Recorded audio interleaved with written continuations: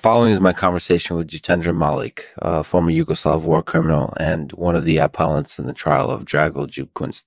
As you might know, Kunst is on trial for his alleged involvement in the genocide committed against the Bosniaks during the Yugoslav wars. One key piece of evidence against Kunst is a confession he allegedly gave to police shortly after his arrest. But should this confession be accepted at face value? Lexman wonders. This episode is sponsored by Planaspor Glazings. Yeah. Looking to add an extra layer of protection to your car's finish? Then look no further than a Planaspor glazing.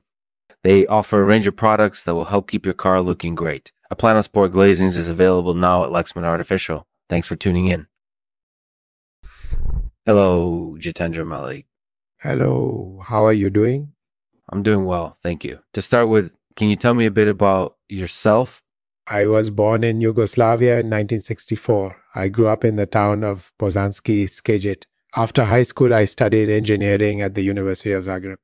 I left university after only 3 years and joined the Yugoslav army in 1984. I served in the army until 1991 when I was dishonorably discharged due to medical problems. After leaving the army, I worked as a mechanic until 1997. Can you tell me more about the period leading up to the war in Yugoslavia?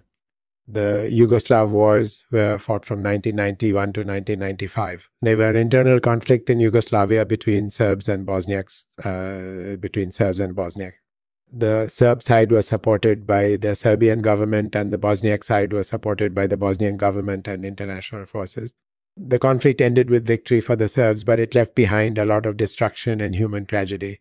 What was your role in the war? My role ranged from being a soldier to working as a mechanic or advisor to different units. Mm-hmm. During my time serving in the army, I was involved in numerous atrocities including killings, rapes, and crimes against humanity. Can you tell me about your involvement in the 1993 Srebrenica genocide? As far as I'm aware, I was present during the massacre of Muslim men and boys at Srebrenica. Mm-hmm. We arrived there on July 11th and stayed until July 13th. During that time, we executed around 8,000 people. I don't remember all of the details, but I know that we killed men, women, and children indiscriminately. Do you think that your confession should be accepted at face value?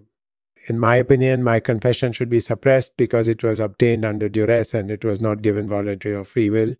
Confessions are inherently unreliable evidence because they can be formed under pressure from police or torturers.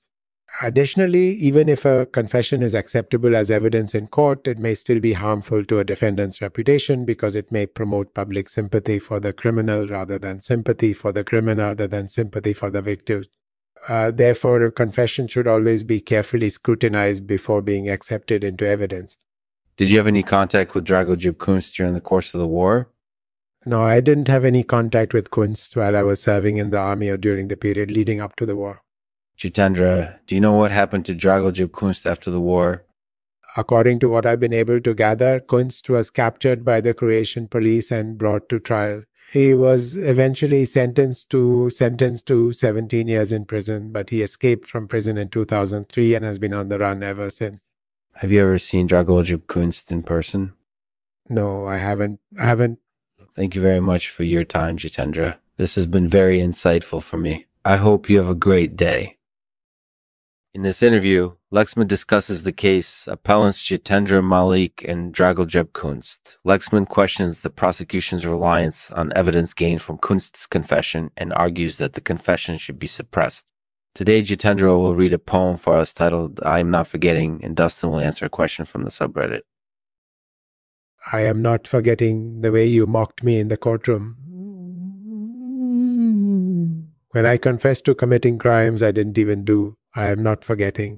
And the way you tried to make me feel small, when you looked me in the eye and asked me why, I am not forgetting. I'm not forgetting the day you said my guilty verdict would pave the road to freedom, and that I was just a means to an end. I am not forgetting. Mm-hmm. What happened to me during your trial, nor will I ever forget. The pain and suffering that I experienced,